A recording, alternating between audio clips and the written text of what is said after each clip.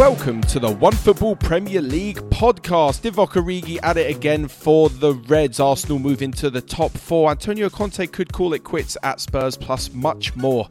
As I, your host, Matt Frohlich, I'm today joined by the one and only Dan Burke. Hello, just me, myself and I. Yeah, it's just us two this week. I think Joel hasn't recovered from that injury halfway through last week's episode. And we haven't been able to drag in a replacement. But we will start actually with a little bit of chat. And it's Monday afternoon, and all I'm seeing on Twitter is that Antonio Conte is going to be in some sort of wife swap episode with Mauricio Pochettino, except it's a job swap. Oh, really? I've not heard this rumour. Not a wife swap, yes. Apparently Conte, as the word was, offered himself to PSG for next season on a 2-year deal, and Pochettino looks like he's going to be sacked from PSG. Yeah, I did hear about Pochettino, actually. It seems odd that Conte would do that if that's true. Do you know what I mean? I don't know, like, why would you really go to PSG at this point? Yeah, like, I mean, you could sort of... If you're him. Yeah, you could go there at any time and, you know, have your fun winning a few domestic trophies and a league title. They're always going to be in the Champions League. It's not like it's a now or never thing for them in the Champions League. Yeah. Yeah, it doesn't really... I don't know. I'm hesitant to believe it, but maybe that's my...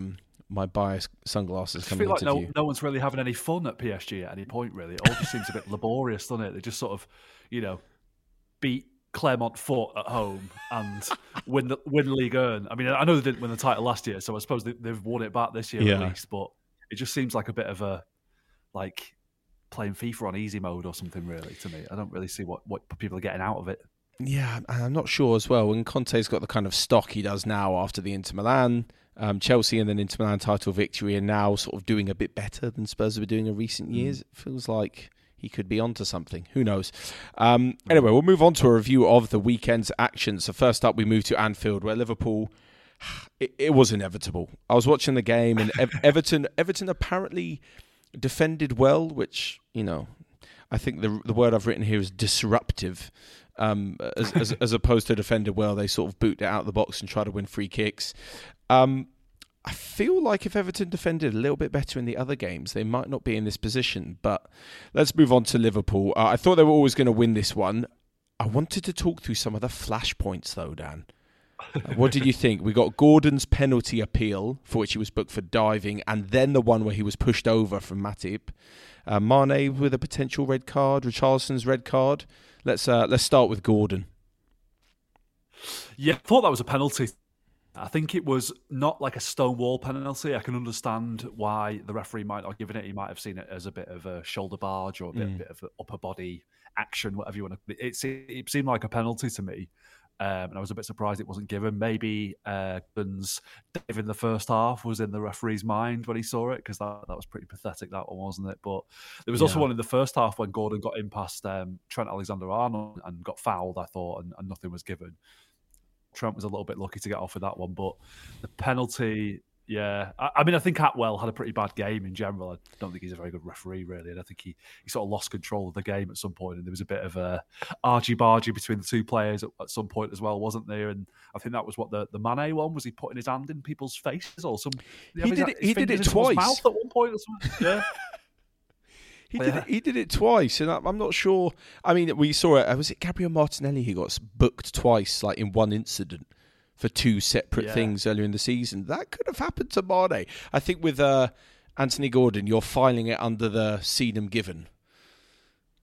Yeah. For the second one. And also seen them not given, I guess. Yeah, so like it's just one of those where it's like, I thought it was a penalty, but I mean, I've heard that Everton have asked for an apology from Pigmall again today about this penalty, and it's a bit like...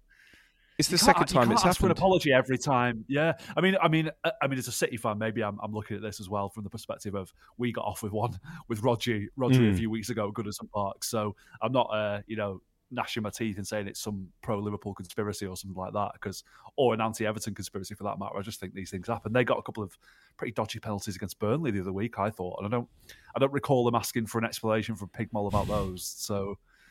You know, you can't just complain when it goes against you. Things are going to go against you from time to time, aren't they? And also, the worst thing is an apology does nothing. It basically gives them an excuse to say we were wrongfully relegated, when really it's an excuse for playing poorly throughout the whole season that really isn't warranted, I think, for Lampard's side, to be honest. Agreed. I didn't think they did much. And talking of Lampard, does he stay? So there's two sides to this. Does he stay if they go down? Either he says, you know what, I'm good enough to get them back up. I'm not going to let the relegation hurt my pride. And do Everton look at him and say, you know what, he's good enough to get us back up? Yeah, I was thinking about this after the game yesterday, actually, and I think from his point of view, he'd be an idiot to leave, wouldn't he? Because then his CV didn't get promoted with Derby, got sacked by Chelsea, got Everton relegated from the top flight for the first time in history or whatever it is. So, he'd be an idiot to walk away from that job, I think, and not stick around in the Championship and have a go at trying to get them back up, because I don't know what's going to happen to their squad if they go down. I don't know whether the better players are probably going to get picked off, but they'll still have a decent amount of talent in that squad that should be good enough to compete at the Championship next year and possibly come straight back up. And Lampard has shown that he does have a bit of pedigree at that level. He did an okay job with Derby. All right, he didn't get them over the line in the end, but the bigger question, I think, is do Everton see him as the man to lead them? I was pretty surprised that they hired him in the first place, and to sack him after being relegated would not be a big surprise at all. It just seems like probably the right thing to do, and maybe try and rebuild with someone else. But they're not down yet, are they? There's still a few weeks to go. We'll see how it goes. I've still got a feeling that he might keep them up, actually. But it's not looking great for them at the moment. You think so? Well, it obviously hasn't been helped by Burnley's bizarre resurgence in form, but we'll get onto them in just a little bit. Finally, though, on the Liverpool-Everton game, Anthony Gordon. We just spoke about his penalties. Were you impressed with him overall? Because personally, I think it's a crime if he's playing in the Championship next season. Yeah, Flash Gordon. Yeah. He was very good. He was running into those channels and helping Everton really break out and his decision making and his conduct needs a bit of work. But he's a young lad. I'm sure with a bit of coaching that he could be a really good player. And he's an Evertonian through and through, isn't he? I think if every player in an Everton shirt has shown that kind of heart and passion throughout the season, they won't be in his position. And I know there was one point when he was down, I think it was after Alexander-Arnold took him out, and Seamus Coleman was patting him on the badge on his shirt. I saw that. Come on, you're an Everton fan. Come on, keep fighting for us, kind of thing. And it's just I felt a bit sorry for him at that point. But yeah, he's a very good player. Whether he would stay with Everton if they went down, I don't know. Whether someone would come in for him remains to be seen. But yeah, I think if they are going to stay up with 6 games to go, then they're going to have to keep fighting, and he's going to be the leader of that. Yeah, I think it also does put a few of their more expensive signings to shame. The kid from the academy is showing them all up. Talking about kids from the academy, Arsenal have got plenty of them, and they added to their 4-2 victory at Stamford Bridge in midweek with a 3-1 win over Arsenal. What do you think we're seeing from this team recently that we didn't see beforehand? Because prior to these 2 victories over top 4 competitors, they had a run of 3 losses before that.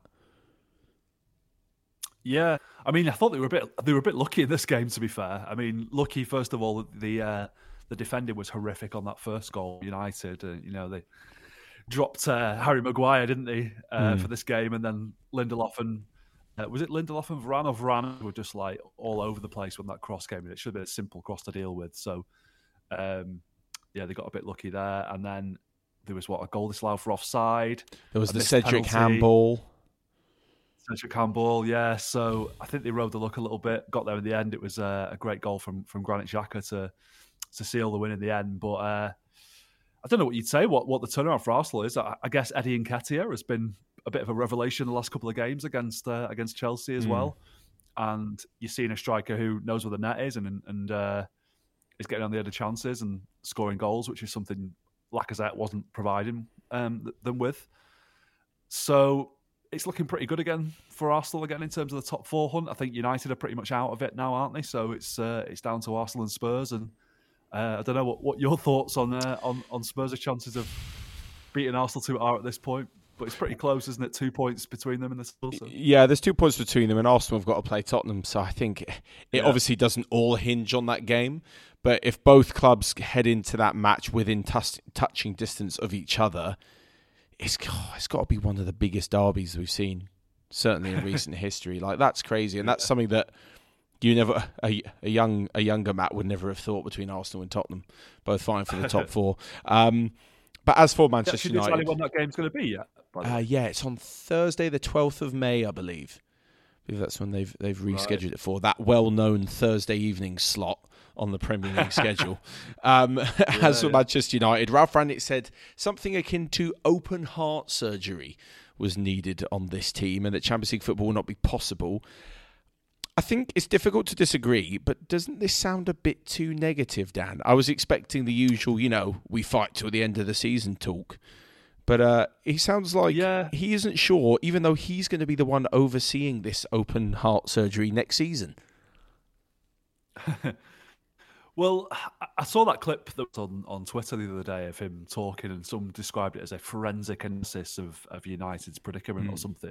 And I watched it, and I thought he said a whole lot of nothing, really. I mean, his basic point was that, to be competitive with the likes of Liverpool and City, we need good people at every level of the club. And it's like, no shit. Like, do people not realise that yet? That you need to have like talented people who know what they're doing? And, there's a multitude of problems at United, and it's interesting that they're going public with it a little bit more now. I think even a couple of the players were speaking in the media after the Arsenal game about how the dressing room's in a bit of disarray. There's a lot going on behind the scenes. There's a lot of distrust in the people in, executive positions at the club and higher. And it's going to be a long, long rebuild. But I think it is pretty simple. And I think Rangnick did touch on this in his interview. It is pretty simple what United need to do. Part one was hiring a decent coach, which I think they have got in Erik ten Hag. I don't know if he's going to be the man to truly bring the good times back to Old Trafford, but it's a step in the right direction. You work out who your manager's going to be and how you want to play. And then it's just about giving that guy a bit of time, really. And I think, next season might be a difficult transition period for them, but they've just got to be patient with it. They've got to be patient and wait until Guardiola and Klopp leave Liverpool and City respectively, and then that'll be United's chance to strike. Get yourself in as good position as you can be to capitalise on those two managers leaving, whenever that might be. And I can't imagine it's going to be that too far away. I would imagine, 3 or 4 years from now, probably neither of those managers are at those clubs, and that's United's time to shine then, and that's their big chance to get back and reclaim the title if they can. But they've just got to be patient with it, really, and it'll be interesting to see whether the fans are patient, what kind of transfer business they do, whether they start playing a different style of football straight away, or whether they try and do it over a more gradual process, and whether Cristiano Ronaldo is going to be part of that, I don't know. It's a very interesting time for United, I think, and it's going to be crucial that they get it right. Yeah. There always seem to be towing the line, though, between, I guess every big club's sort of doing something similar, between, we're going to be good in 3 or 4 years when Klopp and Guardiola leave, and then it's, we need success now. Well, this is a crap season. Yeah. This isn't good enough for United, this, that, and the other. Look, Erik ten Hag's contract is only for 3 years. Yeah, so if he leaves, to not get top, to not get top 4 this year is crap. Like that, there's no getting around that. And even when they started the season with Solskjaer in charge, people were looking at them as potential title contenders, and they're 26 points off the top now. It's really poor, and I don't think Rangnick has done a good job since he came in. I don't know what his work behind the scenes has been like, but in terms of the on-field results and performances, I don't think it's been good enough. And I think that was probably to be expected, given that he's not really a football coach anymore, is he? He's not been that for a long time, and they brought him in for this consultancy role, and I would like to think that he has contributed something in that respect, but it's something that we probably won't ever know. And you don't see that on a day-to-day basis, really, do you?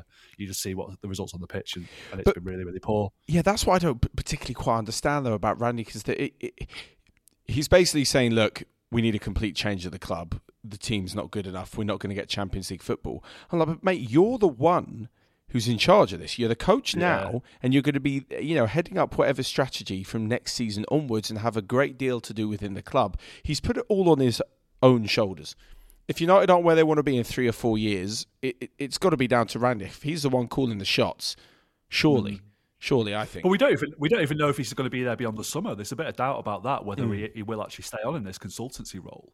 Which, if he doesn't, then you kind of wonder what the point of getting him in the first place was. Yeah. But I think they had to get rid of Solskjaer. They had to make a decision. They weren't going to get Pochettino mid-season or Ten Hag mid-season. They had to put an interim coach in place.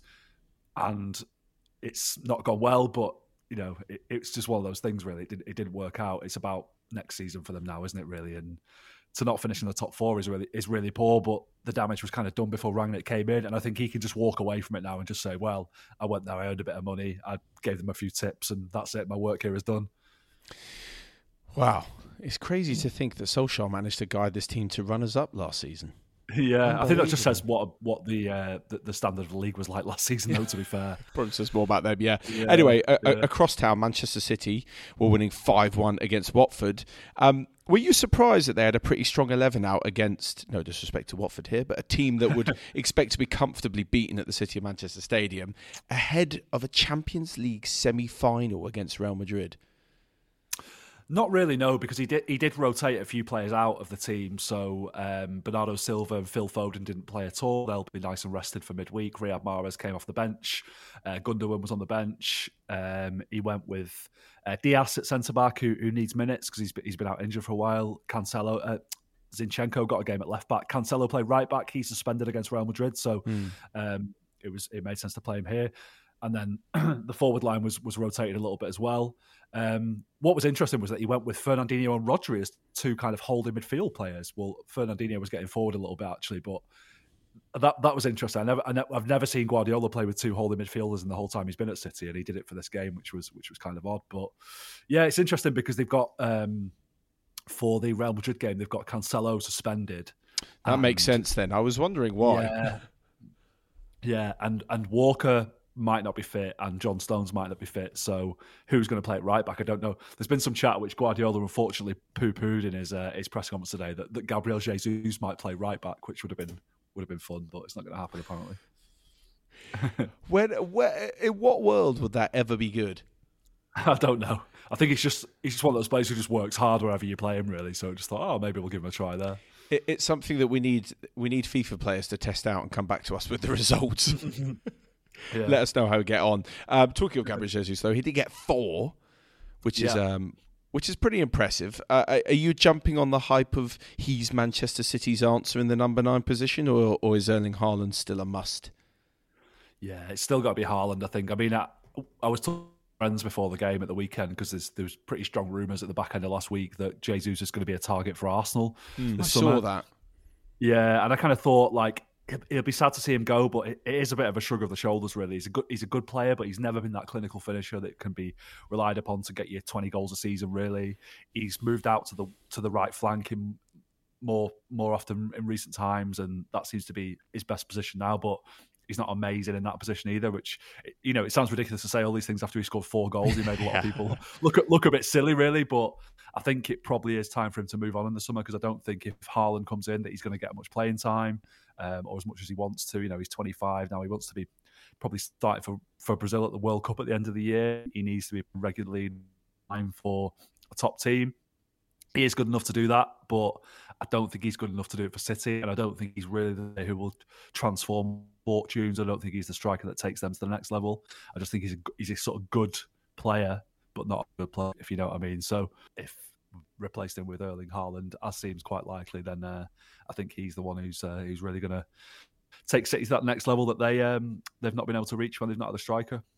But talking of teams who need a striker, and this is exactly what I thought whilst looking at Chelsea this weekend. I know they had a lot of possession. There was a lot of huffing and puffing in their 1-0 victory over West Ham. Maybe they need a striker even more so than Man City do.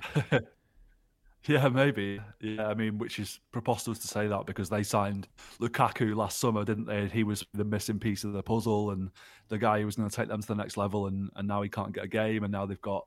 I mean, they're playing with sort of Havertz and Werner up front at the moment alongside each other, aren't they? Which, Werner is just still so unconvincing. I know he scored in the Champions League the other week, but he's just not really ever looked like he's comfortable, has he, at Chelsea? It doesn't look to me like Tuchel's thought, right, I'm going to play with a 2 up front, or I'm going to play with a false 9. He's sort of moulding and changing the team's tactics out of necessity because Lukaku's not doing what he thought, rather than the plan all along being Lukaku's going to sit on the bench because I've got a better plan with Werner and Havertz. That doesn't quite look like what he's doing to me. Yeah. I mean, I'm so surprised about the Lukaku season because I really genuinely thought that he was the missing piece of the puzzle for Chelsea and he was really going to be fantastic for them. And, I know he had an underwhelming stint at Man United before he went away to Inter, and then I thought he's a changed player. At Inter he'll come back and he'll really hit the ground running and really boss the Premier League basically, and it just hasn't happened. It's just never even looked like happening really, which is a bit of a shame. But yeah, I don't know what their plans are. There's been some talk about Lukaku maybe going back to Italy this summer. I think AC Milan are having a look at him. Was a rumour that I heard last week. So they're going to be in the market for a striker.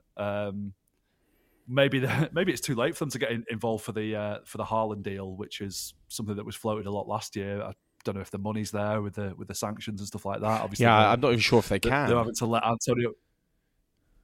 Antonio Rudiger go, aren't they? Basically, took over saying this weekend that they had to fight him with the sanctions. So yeah, they're another one where it's going to be a very interesting summer for Chelsea and where they go next from here, because a lot of uncertainty. Christian Pulisic, though, came off the bench to save it late on after Jorginho had missed what I've written as a pathetic penalty. I cannot stand these run-ups. I just don't get it. Bruno Fernandes as well, right? Bruno missed one against Arsenal. What are your thoughts on them? I mean, I've always thought it was stupid, like, to bring more variables into a penalty situation exactly than there needs to be. Exactly. Yeah. Why would you reduce your own probability? It makes no sense. Yeah.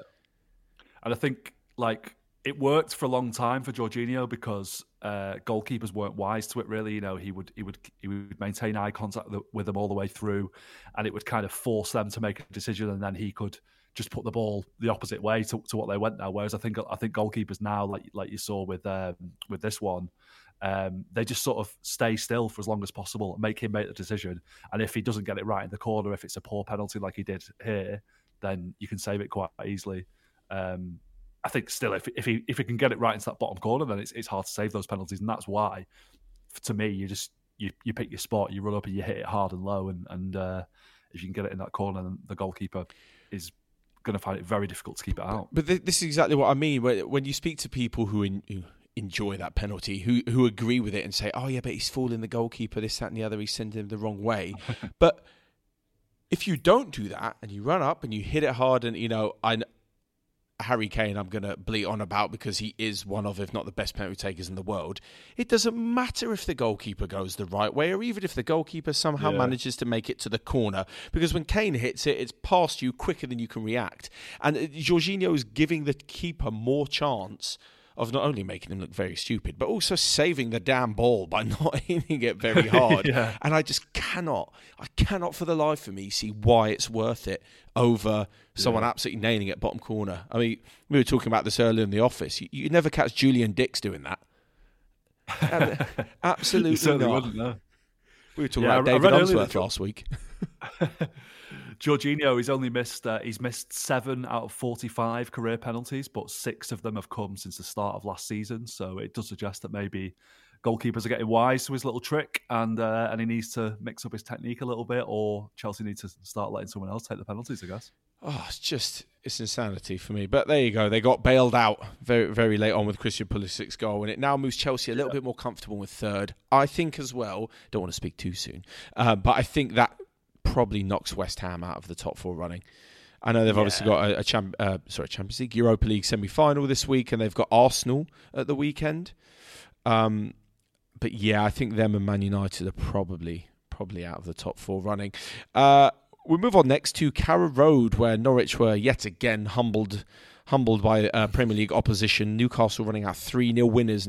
And a fun fact, it's fun for Newcastle fans certainly, only Liverpool have picked up more Premier League points in 2022 than Newcastle's 32. Yeah, they've been outstanding, haven't they? Outstanding. Absolutely crazy. Yeah, I mean, it's one, like, a lot of people looked at the Eddie Howe appointment and were like, oh, I don't know if that's the right man for the job. It's a bit underwhelming, for all this money.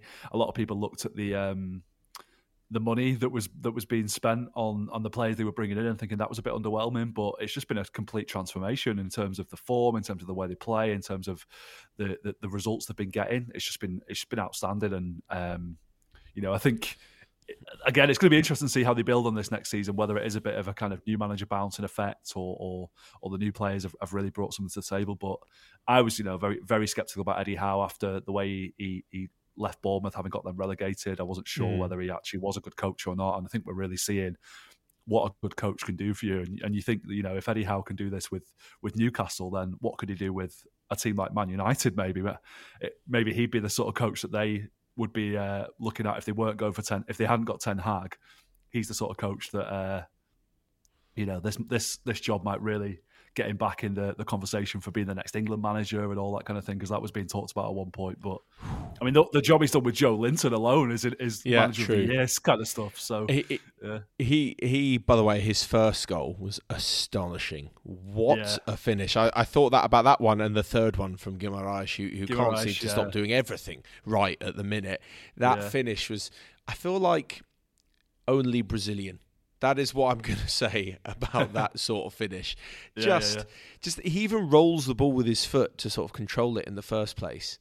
And then the lift, astonishing. But talking about that recruitment, though, and I think they have done very well. And, you know, everyone thought it was going to be the sudden resurrection was dying after Kieran Trippier broke his foot. Doesn't seem to be like that. And are they sort of upstaging, I guess, the likes of United, Arsenal and even Spurs by showing that good recruitment can be done in the January transfer window in a short amount of time? I think so, yeah. And they've not really broken the bank for any players yet, have they? They've not paid crazy money for anyone. I think, what was the Guimaraes one, about 40 million or something? You think so, yeah. Pretty normal for a player of his quality, really. It's not outrageous. It's just going to be interesting to see what they go what sort of targets they're looking at next season, because, you know, there was a bit of doubt when they were signing these players in January about whether they would still be a Premier League club next season. That's definitely going to be the case now. So they are well equipped to build on this now and really start bringing in some top quality players. And I think they are probably still going to find it a little bit difficult because they're not going to be expected to be competing for titles next season or, you know, anything like that. But you look at the way they've finished this season, and if they can build on that and keep that momentum going, then, you know, challenging for Europe, Champions League places next season doesn't seem out of the question, really, if they can add a few more players in key positions and keep everyone happy and keep everyone motivated. It's looking really good for them. And you say they've got only Liverpool have got more points than them in 2022. They play Liverpool on Saturday, don't they? And then they've got Man City the following weekend. So that'll be a real test of them. Yeah, they could be affecting the Premier League title sooner than they think. Well, according to you, they just need to wait for Klopp and Guardiola to leave, and it's their time to shine. So there you go. Exactly, yeah. Who knows? Moving to the South Coast now, and the lesser-known South Coast derby between Brighton and Southampton. I must say that Danny Welbeck usually gets an earful from me for missing chances, but this week he scored. Do you quite believe it? He did not come on late and miss a chance. He actually put the ball in the back of the net like it's some sort of parallel universe. He bagged the first as Brighton blew a 2-goal lead at home to Southampton. We talked about Chris Wood being a big loss for Burnley as Newcastle poached him. What about Newcastle's poaching of Brighton's Dan Burke? Is he arguably a bigger miss? They lost 4 of the first 22 games before they sold him to Newcastle, and now it's 7 losses in the last 12. Yeah, nobody's really talked about that, I guess, have they? But yeah, I mean, he is a very good player, Dan Burke. I love that he was playing that sort of weird hybrid, sort of like centre-back, left-winger role for Brighton, which a man of his size should not be getting away with. But there he was, bombing down that flank. Yeah. So yeah, I mean, they sort of generally play with Adam Webster and Lewis Dunk as their centre-backs now, don't they? And Lewis Dunk, he's one who was considered, you know, the next big thing a little while ago, wasn't it? And no one's really talking about him anymore. His development has kind of stalled a little bit, you might say.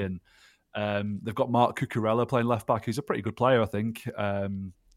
So I don't know where Dan Burke would have fit into that if he'd stayed around. I don't think defending has ever been Brighton's key strength, has it? And they gave a pretty good account of themselves against City last week until the floodgates open in the second half.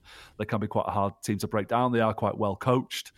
But Dan Burke, probably a bit of a loss for them, I think. And they were pegged back by James Ward-Prowse, and I remember as soon as I saw this, I wasn't watching the game, as soon as I saw it pop up, I thought one of these has got to be a free kick. There is no doubt in my mind that one of these Ward-Prowse strikes was, and it was the first one, and it means he now has 14 direct free kicks in the Premier League, just 4 behind David Beckham. That's unthinkable. Yeah. Like, Beckham's heralded as the god of free kicks, and nothing against James Ward-Prowse. I think he's a brilliant player, but that'd be crazy if he overtakes that. The rate he's going at, he'll probably do it by the end of the season.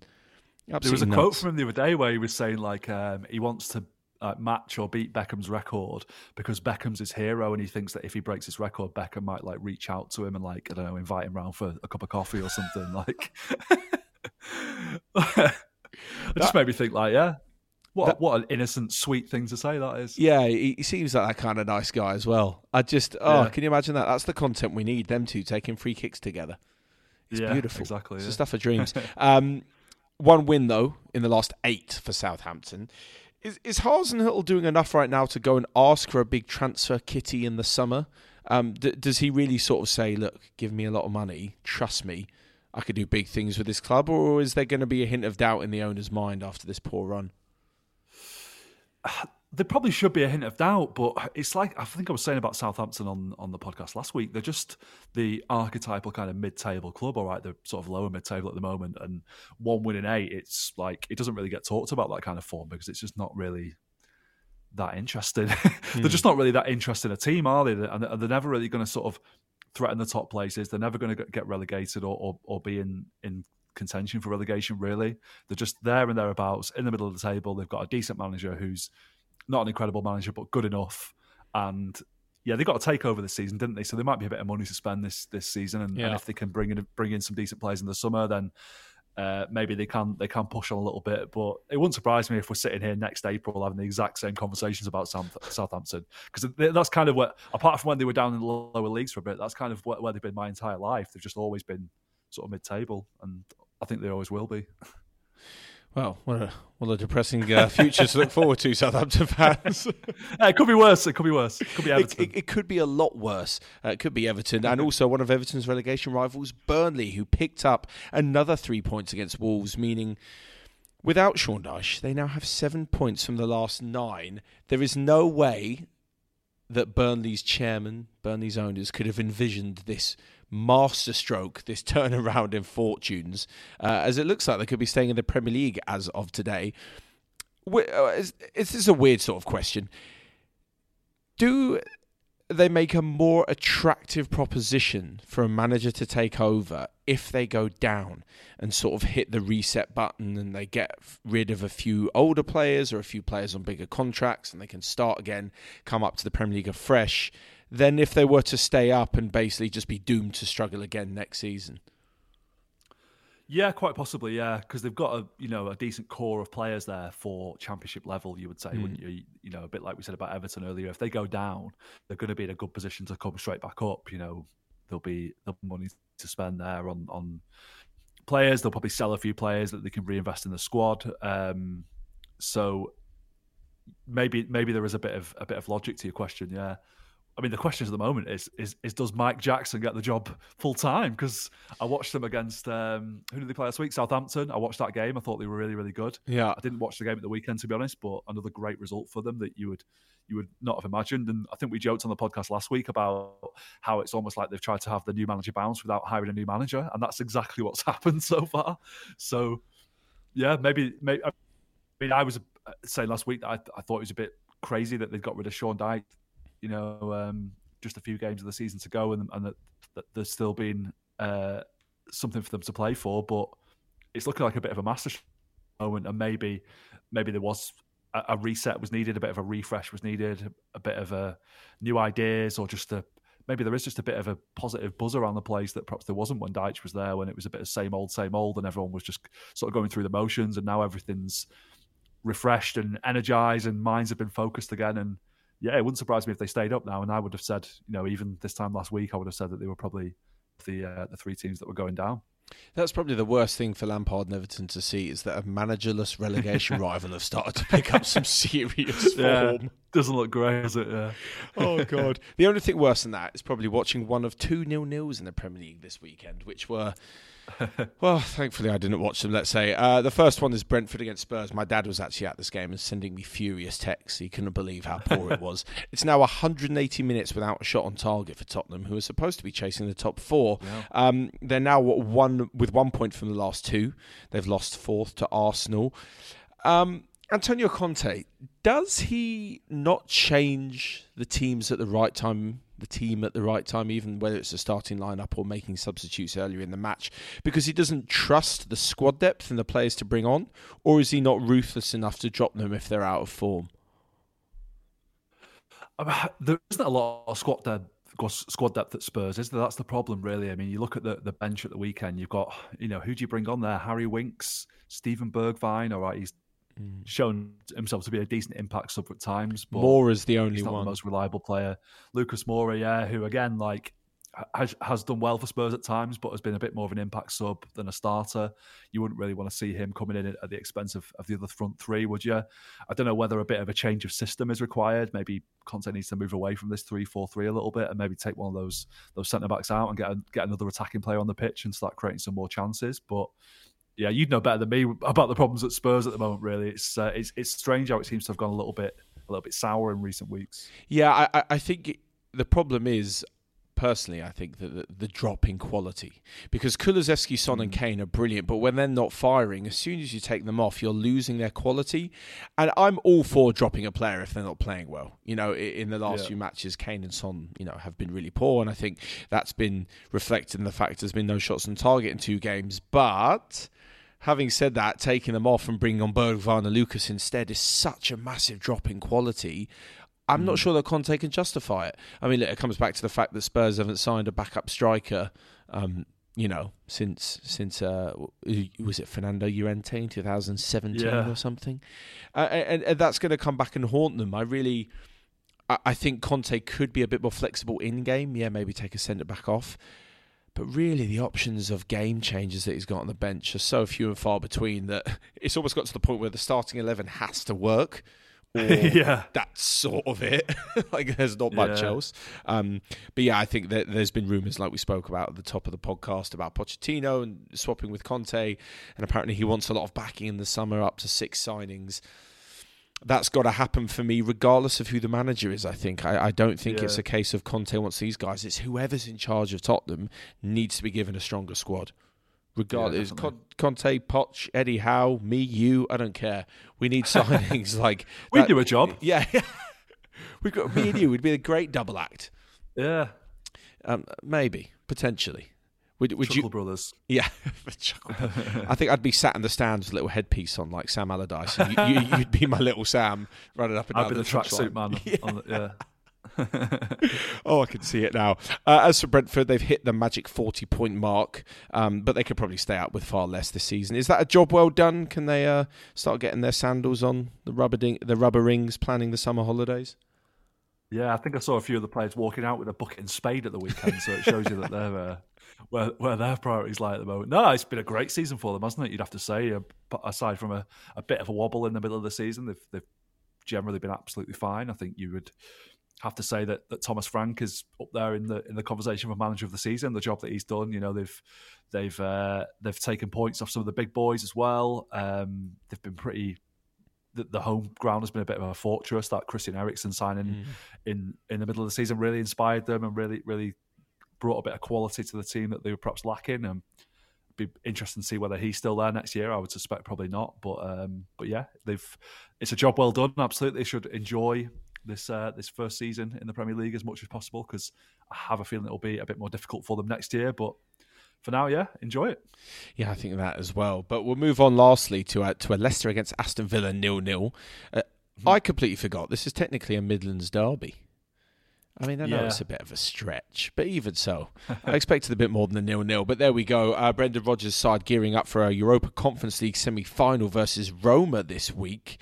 This one did scream end of season on the beach already sort of game. As for Aston Villa, they've been... I've used the word too safe for a while, to the point where the amount of effort and the amount of maybe even transfers that would have been required to take them into a spot to challenge European football was a bit too much. And they were too good to get relegated, although this game did put the end to a 4-game losing streak. Gerrard said after the game it offered a good base for them to build on. Is that code for let's talk about the clean sheet rather than how blunt we were in attack? I guess so, yeah. Because what was it, a 4-game losing streak before this? So any result is going to be welcomed, isn't it? Whether it be a draw or a win. But yeah, I think with Villa, I mean, they're technically not safe yet. They're 8 points ahead of Everton. Or you probably can't see them getting sucked into it, but you never know. Like, and considering their ambitions at the start of the season, when all right, they sold Jack Grealish, but they signed some ostensibly good players to replace him.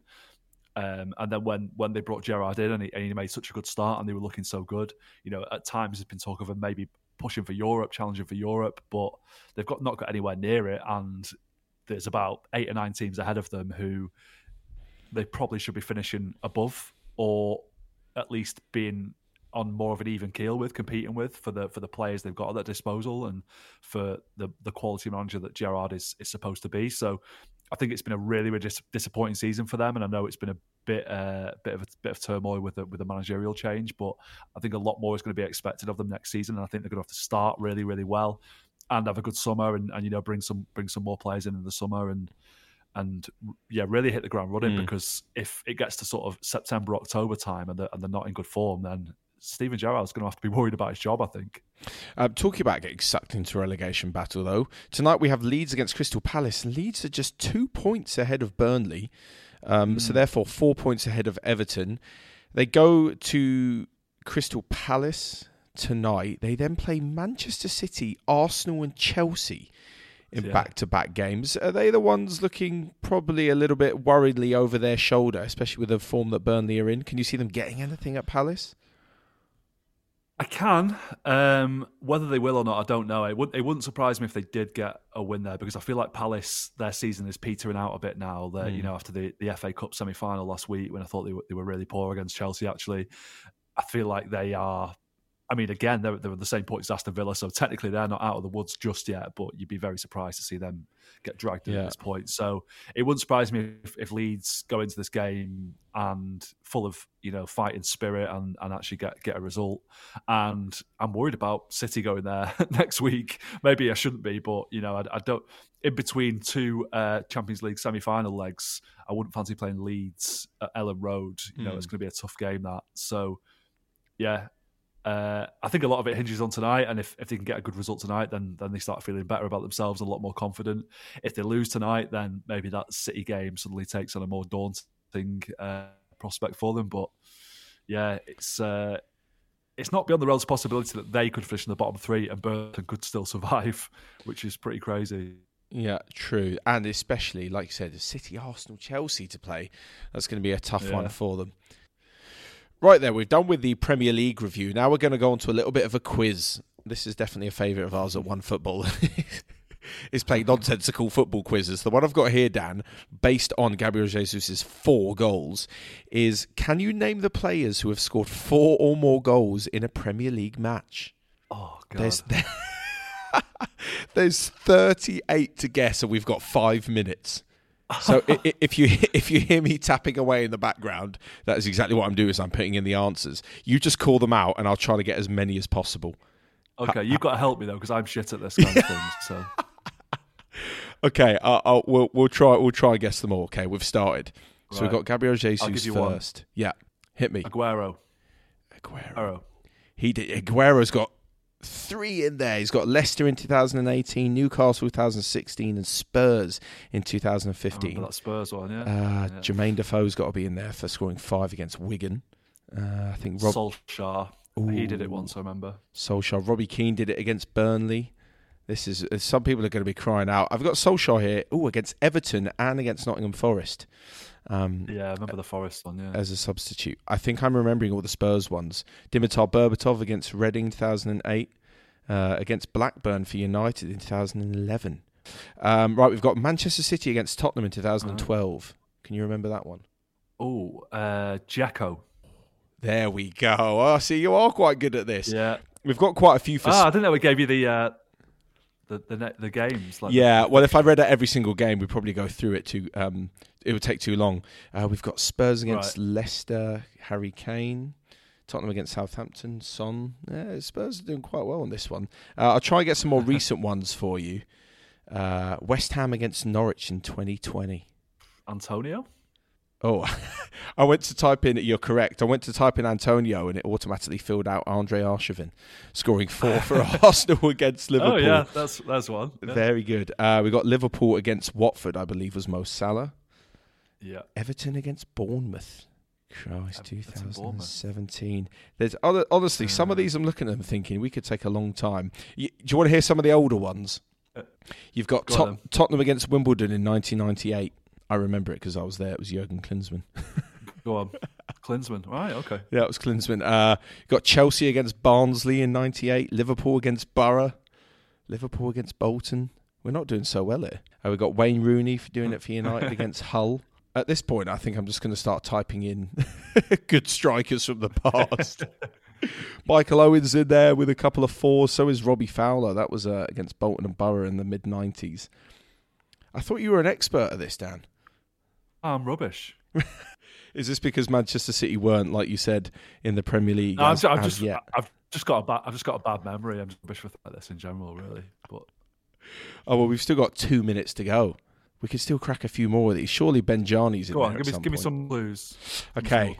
Yeah, I bet Benjani did do it for Plymouth, I bet. Yeah, he didn't. I've typed it in, but it's not there.